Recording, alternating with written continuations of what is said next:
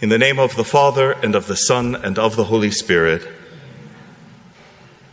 When you listen to one of the parables of the Lord, this is a serious question. How do you know with which element of the parable you are meant to identify?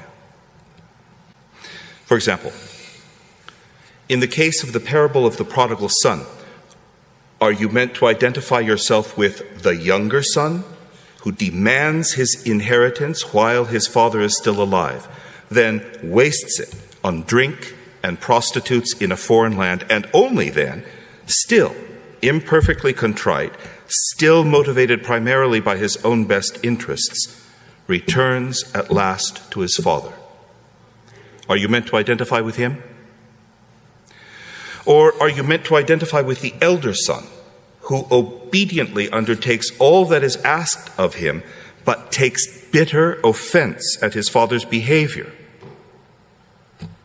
Are you meant to identify with him? Or are you meant to identify with the father, whose mercy makes him rush out to embrace the delinquent son, and come out yet again to appease the resentful one? Are you meant to identify with him? How about the case of today's parable?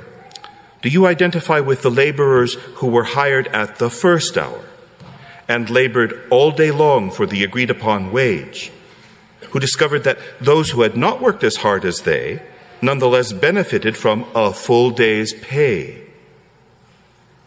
If you do, and you therefore resent both the 11th hour workers, and for that matter, the 9th hour workers, and the 6th hour workers, and the 3rd hour workers, and especially the owner of the vineyard, then you would have to imagine yourself a pretty swell guy, an upright citizen, an Eagle Scout of Christian perfection. But even in the most unlikely event that you are such a paragon of heavenly virtue, the Lord has still rebuked you, hasn't he, for resenting his mercy shown to others, and whether you have recognized it or not, shown to you as well. How ironic that you worked all day long in the fields of the Lord without recognizing the true dignity of your labor. How tragic that you have nothing more to show for your virtue than a day's wage, when, with the right spiritual disposition, you might also have left the encounter with the satisfaction of doing the Lord's will and preparing his vineyard for the harvest. In this respect, you seem to have arrived at the 11th hour yourself, not in labor, but insofar as love is concerned. But even so, the Lord has rendered unto you the just wage of his promise. But what if you also perhaps did identify with the laborers who came into the vineyard at the 11th hour? Are you delighted that you have been given what you did not deserve? Are you happy to have been idle all day, only to be rescued from hunger and destitution in the last hour by a bountiful landowner? Do you not wish that you might indeed have worked the whole day so as to merit at least the wage you received, though you were never entitled to the job that the master so freely and generously gave you? Let's think about this from the perspective of the Mosaic law. For in the law of Moses, there are 613 mitzvot, or commandments, one of which is the commandment not to withhold the day wage of a laborer at night. When the owner of the vineyard contracted the last group of workers, he was no less bound to the law at the 11th hour than he was at the first. The usual daily wage was a single denarius, called a penny in the translation you have in your bulletins. By paying everyone who worked in his vineyard the same wage, that same denarius, that same penny, which is so difficult to break into smaller portions, the landowner made sure that not one who had come at the first hour was mistakenly sent away with a prorated wage meant for someone who had worked fewer hours. He also made sure that he did not accidentally pay less to any of those who had come at any of the various hours.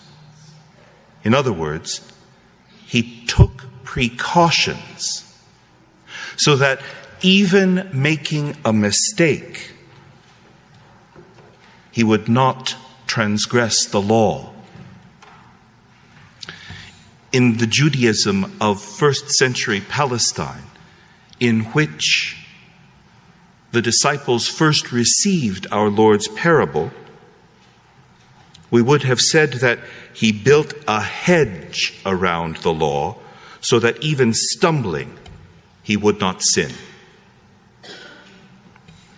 St. Paul, about that same first century Palestinian Judaism, says that his ancestors in the Old Covenant were all of them baptized into Moses in the cloud and in the sea. The cloud is the cloud that came upon Sinai when the law was first given. The sea, of course, is the Red Sea through which the Israelites passed, dry-shod, from slavery to Pharaoh in Egypt into freedom with God in the desert. They ate, St. Paul says, the same spiritual food and drank the same spiritual drink, for they drank from a spiritual rock that was Christ. In the end, however, God was not pleased with most of them, for they were struck down in the desert. They had received the law, and some had even observed the law, but not all of them observed the law with the same interior generosity and care to avoid injustice, as in the case of the owner of the vineyard in our Lord's parable. Imagine if you and I were to identify with him, the vineyard owner. Imagine if we would make his kind of financial sacrifices in order not to transgress any part of the commandment to love one another as Christ has loved us. Imagine if we were to build a hedge around the new law, which commands us to love God with our whole heart and mind and strength, and our neighbor as ourself, so that even stumbling, we do not transgress.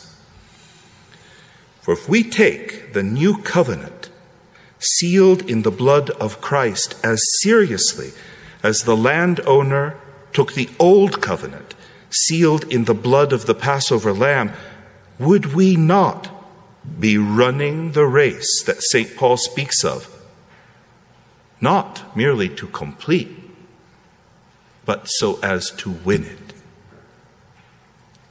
In the name of the Father, and of the Son, and of the Holy Spirit.